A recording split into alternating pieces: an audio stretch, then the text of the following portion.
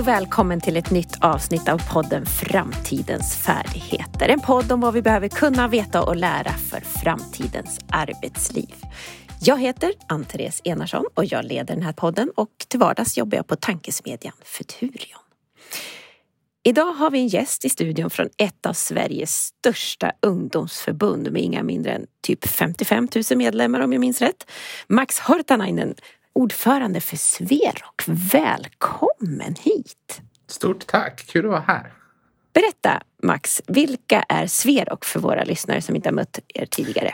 Ja, men självklart. Sverok är spelkulturförbundet. Vi samlar, precis så som du sa, 55 000 medlemmar i nästan 2 000 föreningar som sysslar med spelhobbyn eller spelkulturen på olika sätt. Det kan vara digitala spel och datorspel och konsolspel och sådär, men också brädspel och kortspel.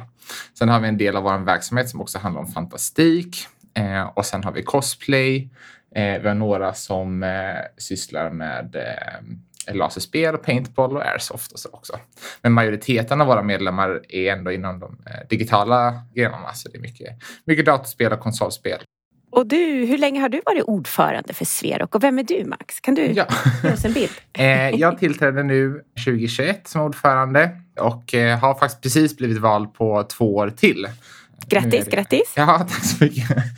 Och min bakgrund egentligen är att när jag gick i högstadiet så tipsade min mattelärare mig om att man kunde starta en förening. Han såg att vi var några kompisar som spelade mycket spel och då tipsade han om att men ni borde starta en spelförening och ansluta er till Sverok. Och då tänkte vi, ja det är ju gött, får man lite pengar och så kan vi liksom spela spel.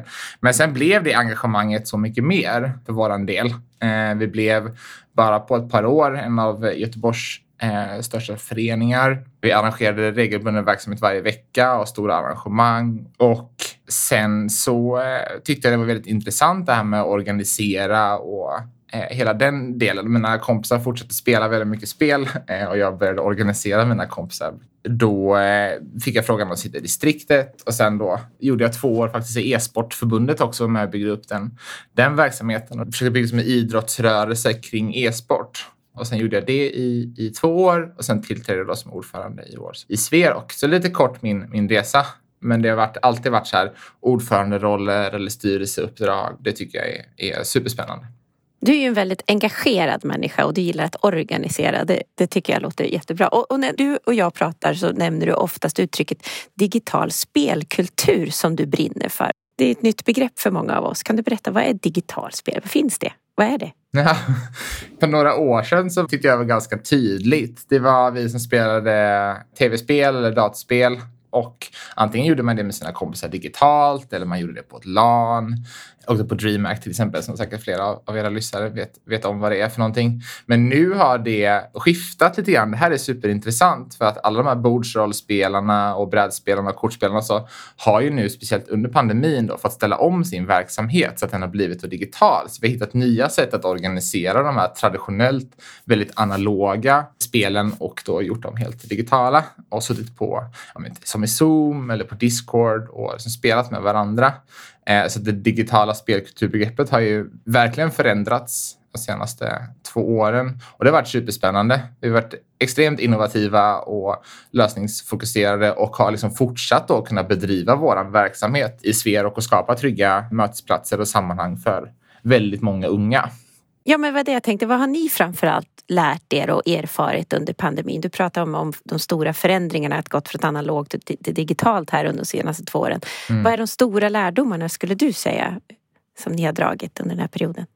Ja, men både så här, ja men absolut, man kan skapa mycket verksamhet digitalt, men något som vi verkligen har märkt är betydelsen av spel. Nu råkar det vara så att våra medlemmar sysslar med spel, det är det de känner en trygghet och det är det de umgås genom. Men vi har ju också väldigt tydligt sett att det betyder så himla mycket för våra medlemmar att kunna ha sina spelträffar eller sin verksamhet. Speciellt under en tid där liksom ensamhet har präglat våran vardag.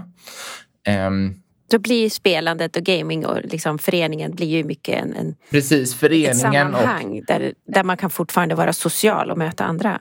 Ja men precis, det här sammanhanget och de här mötesplatserna som våra föreningar ändå har verkligen spelat roll för våra medlemmar och alla andra också. Vi går ju alltid runt och säger men spel det är någonting som ungdomar håller på med och de tycker det är fantastiskt och sådär. Men nu blir det så himla tydligt också vad det ger. Men skulle du säga att skärmtiden är död nu när många även av oss vuxna har fått suttit bakom skärmen och gjort precis allt, socialiserat, vi har haft afterworks, vi har liksom gjort allt bakom skärmen. Är skärmtiden död? Ja, skärmtiden är död. Jag hoppas det i alla fall att den inte blossar upp igen. Jag skulle säga att skärmtidsdebatten är nästintill obefintlig just nu. De som fortfarande viftar om skärmtid tas inte så seriöst längre.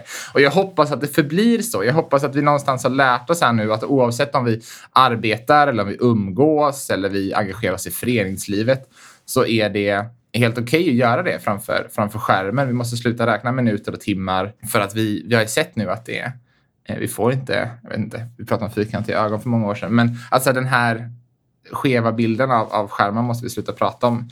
Men vi pratar ju snarare om att vad kan vi nu använda de här lärdomarna som vi har fått? Hur har vi kunnat organisera oss för att skapa en hållbar organisering framgent?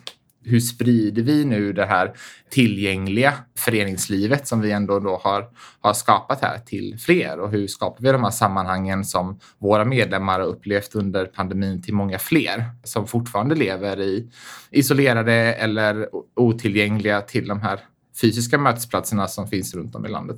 Men när man pratar om skärmtid så är det finns ju mycket känslor kopplade fortfarande till gaming och spel, va? Så fort jag ska prata om gamings betydelse för organisering eller hur den tränar färdigheter och kompetens som blir viktigt i vårt framtida arbetsliv. Jag märker ju direkt att det slår an någonting hos väldigt många människor, så jag måste alltid börja med att lägga in lite brasklappar som det heter. Göra liksom disclaimers på att det handlar om lagom, det handlar om rimmer, du vet det här vanliga liksom. Hur brukar du bemöta de känslor som det väcker, så att säga? Jag tycker att vad är lagom? Lagom. Men lagom av allt tänker jag generellt så. Det handlar om att förstå, men vad är egentligen problematiken här? Vad är det egentligen de här vuxna eller de här föräldrarna tycker är jobbigt? Är det att ungdomarna spelar spel istället för att spela fotboll för att det är det deras pappa vill att de ska göra? Ja, men då kanske vi får liksom hitta ett sätt för att pappan att engagera sig i det här spelandet. Är det mamma som tycker att vi borde fokusera mer på skolan och inte sitta så isolerad? Ja, men då får vi liksom hitta ett sätt att förhålla oss till det. Jag tror att till stor del så handlar det här om fortfarande en enorm okunskap kring vad spelandet är och vad spelandet gör. Där har vi liksom fortsatt stort arbete att göra för att många som vuxna och föräldrar idag är liksom inte uppväxta i den här många av dem kanske kan referera till hårdrocken när den kom. Jag tror att vi behöver skifta fokus från så här, är det här någonting som vi verkligen ska hålla på med, till hur skapar vi så bra förutsättningar som möjligt för de organiserade, för de spelande ungdomarna. Men jag tror som sagt att det fortfarande handlar en del om okunskap, men också engagemang. Många av de föräldrarna som jag möter är så här, men mina barn spelar hur många timmar som helst om dagen. De gör ingenting annat och jag vet inte vad de håller på med. Och så brukar min fråga vara så här, men spelar du tillsammans med dina barn? Åker du tillsammans med dem på DreamHack? Gör ni någonting tillsammans som kretsar kring spelandet? Pratar om det vid middagsbordet? Och så är ofta svaret nej. Utan man försöker hålla en distans från det här med spelandet. Det är ju så att det är något smittosamt. Liksom. Men man försöker ändå hålla sig ifrån det. Och då brukar jag så läxa från mitt håll då att prata med ditt barn om hens spelande. Vad är det för någonting? Vad har den gjort under dagen? Vad har den lärt sig? Prata om det vid middagsbordet. Har den spelat någon rolig match? Eller träffat några nya kompisar? Eller så här. Och de här föräldrarna brukar aldrig höra av sig igen. Oavsett om de får mitt visitkort och så här, men funkar det inte så hör av dig. Och det gör de ju inte. Sen om de är rädd för mig eller om det är för att det har skett någonting konstruktivt hemma, det vet jag fortfarande inte. Men jag tror ändå att så här, vi skapar förståelse och kunskap genom samtal. Det är inte så att barnen vill jättegärna dela med sig. De vill jättegärna prata om vad de har gjort och vad de har upplevt. Och, så där. Och då kan vi också, när vi har sagt att så här, men spelande är bra, det är någonting vi kan hålla på med, det är okej att du spelar. Då kan vi också börja prata om så här, men det kanske inte är rimligt då att du spelar 10 timmar om dagen, men 3 timmar om dagen, det är okej. Att så här, försöka sätta någon form av kontext. Klarar du skolan, går du och tränar, då är det också okej att du spelar. Inte så här, du tränar inte för att du spelar. Eller det går dåligt i skolan för att du spelar. Alltså hela tiden skuldbelägga intresset istället för att prata om det på ett positivt sätt. Ja, men det slog mig i såna här samtal som jag hade. Det var just det att många elever som jag träffade berättade att mamma och pappa följer oftast med mig på mina respektive träningar och sitter på läktare och vad man nu gör på sidan om och är väldigt engagerade i resultat och utfall. Men när det kommer till mitt spelande så är det ingen som frågar, ingen som följer med, utan där släpper man av mig utanför dörren för gaminghallen och sen så är det bra med det. Och det visar ju den här okunskapen och det, många gånger är brist på engagemang. Och kanske rädsla faktiskt för att man inte förstår spelkultur överhuvudtaget och vad det ger. Så att just att bara sitta bredvid en stund ger ju otroligt mycket kunskap. Så att det har jag åtminstone tagit till mig under tiden som du och jag har känt varandra också. Så det tackar jag för. Men jag tänkte på det här med vad är det vi lär oss då? Vad är det för någonting som, förutom att det är underhållning och det är kamratskap och man tränar sociala skills, så tränar man ju faktiskt en hel del andra saker också genom att spela. Och för många år sedan så gjorde du och jag, eller i alla fall Sver och Futurion tillsammans, en gamingguide med glimten i ögat. Det vill säga där vi då fick en diskussion om vad är det för framtida färdigheter vi behöver bygga. Det handlade allt om fingerfärdighet som vi ser blir allt mer viktig färdighet i ett framtida arbetsliv. Men också handlar det om rent kognitiva förmågor som samarbetsförmåga, det handlar om övertyga, nyfiken kreativitet, strategiskt analytiskt tänkande etc. Det är typiska saker som man tränar faktiskt i olika spelmiljöer. Och då gjorde vi en gamingguide där vi sammanställde exempel på spel var i man då tränar de här olika skillsen, kreativitet och strategi och sådana saker. Och det väckte mycket känslor. För det blev liksom nästan som en slags julklappslista. De här spelen ska ni satsa på. Nu är inte alla spel tränar man inte det här i, det ska man ju ha klart för sig. Ja. Men det var ju några som gjorde det. Vad tycker du? Ska vi göra nyår eller vad säger du? Ja, det är klart vi ska. Men jag tycker att det är superintressant. Nu var det någon annan så här bemanningsfirma, vad det nu kan ha varit, Manpower eller något liknande, som gjorde också lite på ploj. Så här, översätta, vad har du spelat för spel? Vad har du gjort på sistone? Vad blir det då för färdigheter? Och jag tror att så här, idag är det självklart att du är så engagerad ledare i den lokala fotbollsklubben. Eller du har suttit i styrelsen i scoutföreningen. Eller så här. Då sätter man det på CV:t på ett helt annat sätt än så här.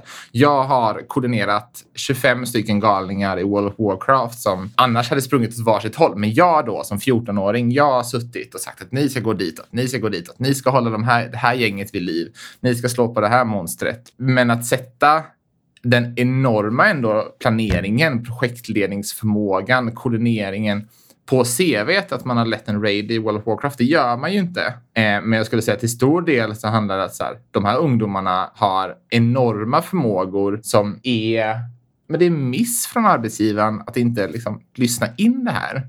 Och speciellt nu då, alltså våra medlemmar har ju under många år spelat digitala spel och har rört sig i den här världen. Och där finns ju enorm kompetens och förmågor som kommer behövas långt in i framtiden i och med vårt nya arbetssätt framöver.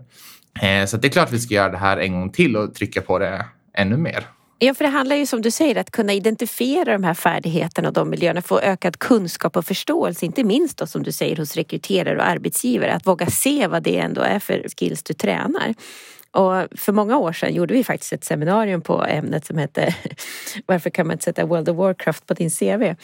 Nu tror jag faktiskt att det blir så smått allt vanligare, men det behövs i större utsträckning. Det finns några modiga själar och några innovativa rekryterare och arbetsgivare som faktiskt identifierar det här, men vi behöver bli långt fler, helt klart. Och det som jag tycker ändå är häftigt är också där du belyser det här med scouterna, lumpen och hålla på med hästar och så vidare, så anses man vara ledarämnen många gånger. Men det var ju också någonting som blev väldigt tydligt, inte minst under pandemin, där många av oss var tvungna att jobba helt virtuellt liksom på distans och så. Och många av de som klev fram var ju de som var vana att leda och agera helt digitalt virtuellt. Och man såg att de ledaregenskaperna var väl utvecklade hos dem som framförallt hade gameat. Och jag har ju inte hört minst många anekdoter där elever, där man får tvungen snabbt ställa om i klassrummet och där läraren inte och skolan hunnit köpa in eller hade tillräckligt kraftfulla verktyg. Där eleverna plockar fram någon slags Discord och fixade det där liksom. Och fick undervisningen för sina klasskamrater att fungera. Så att här gällde det att liksom någon slags kunskapsdelning över generationer också. Ja. Som räddade undervisningen många gånger. Så att det finns mycket kring det där och att just identifiera gamandet som en källa för ledarskapsträning tycker jag. Och där ska vi hitta på lite kul tycker jag, du och jag framåt.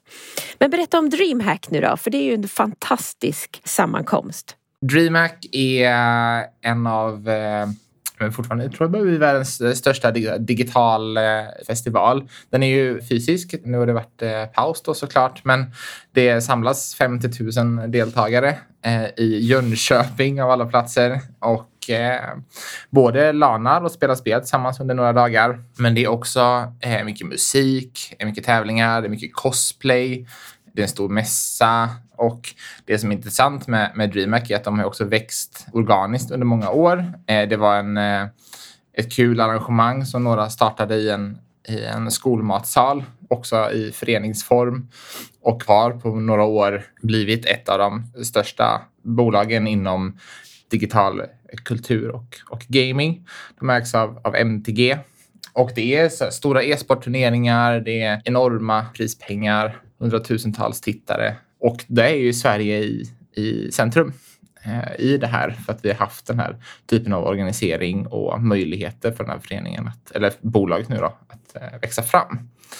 Och det är häftigt och det är väldigt roligt att de fortfarande är kvar i Jönköping, tycker jag. Man fyller hela den här staden med spelkultur och det är anekdot på det, men Jönköping är ju så stark mässstad. De har ju Elmia, mycket mässor och allt från traktorer till husvagnar till skog. Sådär.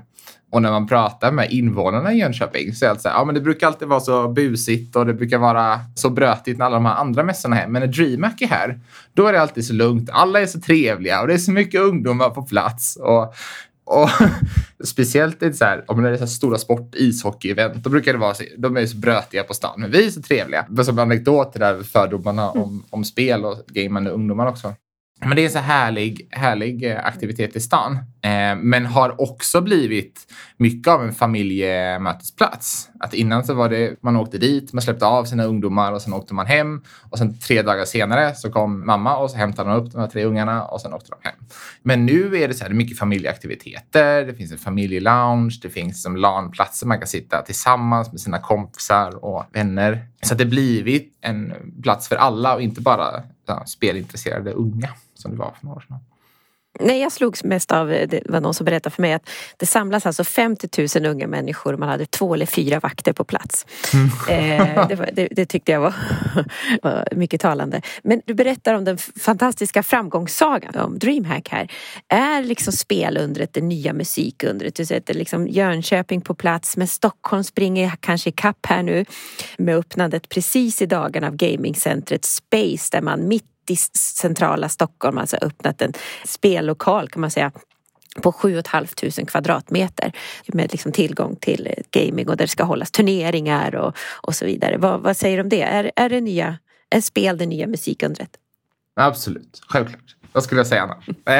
Nej, jag tror att jag tror dock att så här, gränsen det är därför vi börjar prata lite grann så här, digital spelkultur, digital kultur. Gränserna börjar suddas ut lite grann också så här, det är inte bara musik och spel. Alltså så här, jag menar att så här, det är enorma konserter i spelet Fortnite. Alltså det är så här 10,000-tals personer som samlas i Fortnite för att lyssna på musik eller ta del av kultur, och det gör man det i spelet. Till stor del så är också spelet en arena. Man går in i spelet, lyssnar på musik eller man upplever kultur på många sätt. Det fortsätter ju bara växa.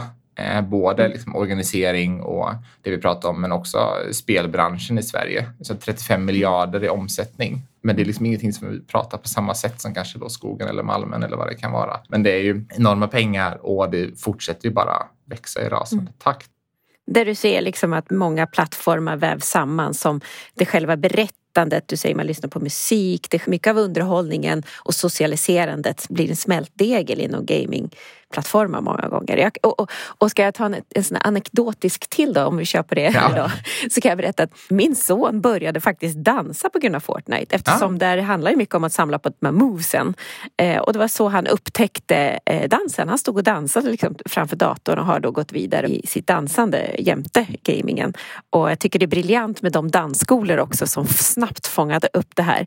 Och som startade inte minst en väninna Västerås som var så otroligt snabb på det och satt upp gamingdans och Fortnite-dans på schemat och attraherade en helt ny målgrupp. Jag tycker det är så läckert hur det klättrar vidare. Ja, och så här, nu finns ett begrepp så här, Fortnite-dans eller Fortnite-moves. Men som bara är så här gamla 80-tals danssteg. Men som har blivit jättehippa och nya då. Eller så här gamla... Ja, fast då kan ju jag briljera och säga att jag kan några av dem. Och sen ska vi starta ett TikTok-konto, jag och sonen här. Det blir nästa grej. Ja, men det är bra. Hur ser framtiden ut då, så att säga? Finns det konkurrenter? Finns det hot? Vi tittar på Kina nu som sätter begränsad skärmtid och så vidare. Vad handlar det om? Ja, men det där är både intressant men också väldigt skrämmande. Jag tycker att så här, rapporteringen kring det där när det kom då tidigare år blev lite skev. Så det handlar om att vi ska inte spela så mycket spel så vi sätter begränsningar. Vi ska ta hand om våra ungdomar så att de inte spelar så mycket spel. Men att det snarare handlar om att begränsa tillgången till kultur. Det är så vi bygger en långsiktig diktatur. Och det är ju skrämmande tycker jag. Men det visar ju också på att, så här, hur stor betydelse spel har och vilka sammanhang och mötesplatser det ändå skapar. Och det är ändå det man vill strypa åt då, tänker jag. Så att det är ju snarare att begränsa tillgången till kultur och spel och fritidsintressen än att försöka skapa någon hälsosam förhållningssätt till spel då. Jag tror att det är viktigt, om man specifikt ska prata om Kina då, viktigt att ha lite så kritiska ögon till varför det sker och vad som sker. Men generellt om framtiden skulle jag säga att vi ser i alla fall ett skifte i hur vi pratar om spel, det digitala spelandet, speciellt nu, det har gått väldigt fort. Vi ser att föräldrar som har spelat själv i sin ungdom nu då är föräldrar och har barn som är 8-9 år. Som är första generationen riktiga gamingföräldrar. Och jag tror att det också bidrar till ett rimligare samtal om spel och skärmtid och vad det nu än kan vara.